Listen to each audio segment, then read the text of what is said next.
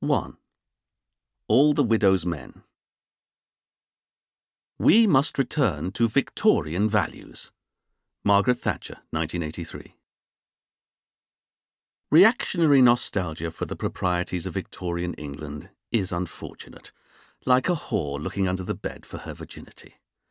Thatcher was perhaps confused because there were no drug busts in 19th century England, few prosecutions for cruelty to children, and little recorded sex crime. But who needs to force his attentions with 1,200 harlots on the streets?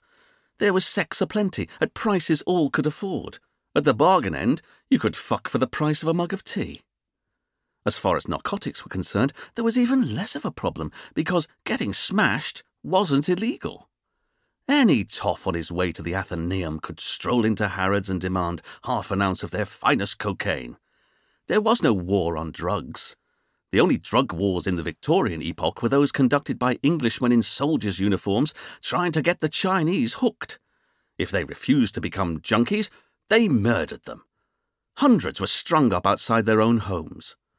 When Victoria's Prime Minister Lord Palmerston had finally achieved stability of the market, the dealers moved in, shipping their opium out of British Calcutta, 5,000 tons a year by 1866. What today are quaintly called street values were astounding. And the revenues to the Crown require no less a word.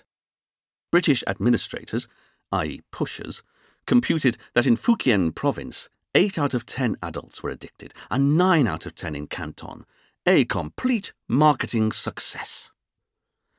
One of the outstanding paradoxes of the Victorian age was its obsession with morality when morality there was none. When it came to sex, Victorian hypocrisy rose to the very ether.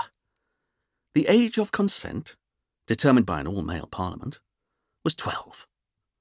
More often than not, however, consent didn't come into it. Children were regularly sold into upmarket brothels as a leisure facility for gentlemen. Little girls sometimes having their genitals surgically repaired to sustain the fiction of fresh goods. Champagne on the house, of course. Padded chambers available on request. The beating of a common child into bloody insensibility with a whip may not have gained you the epithet of a good egg at the club, but it wouldn't have put you into prison either. It was men like W.T. Stead who got banged up for trying to do something about it.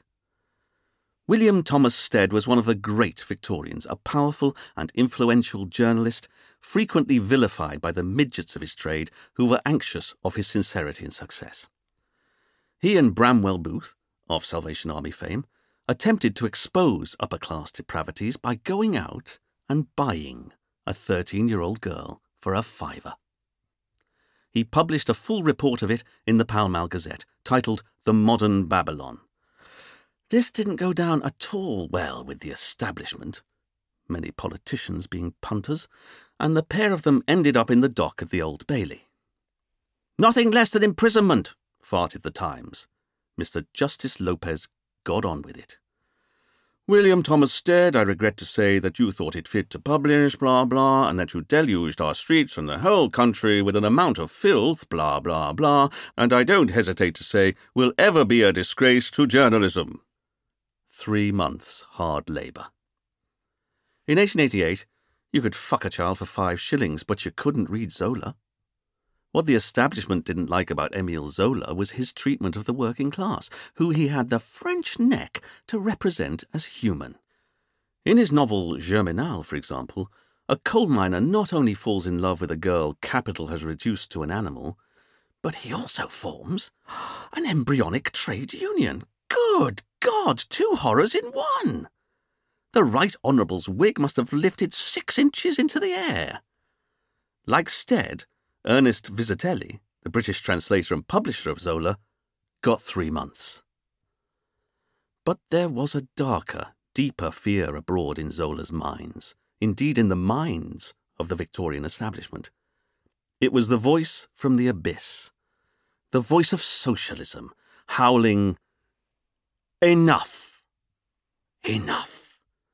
Get off your all fours in the darkness and stand on 2 feet, like men."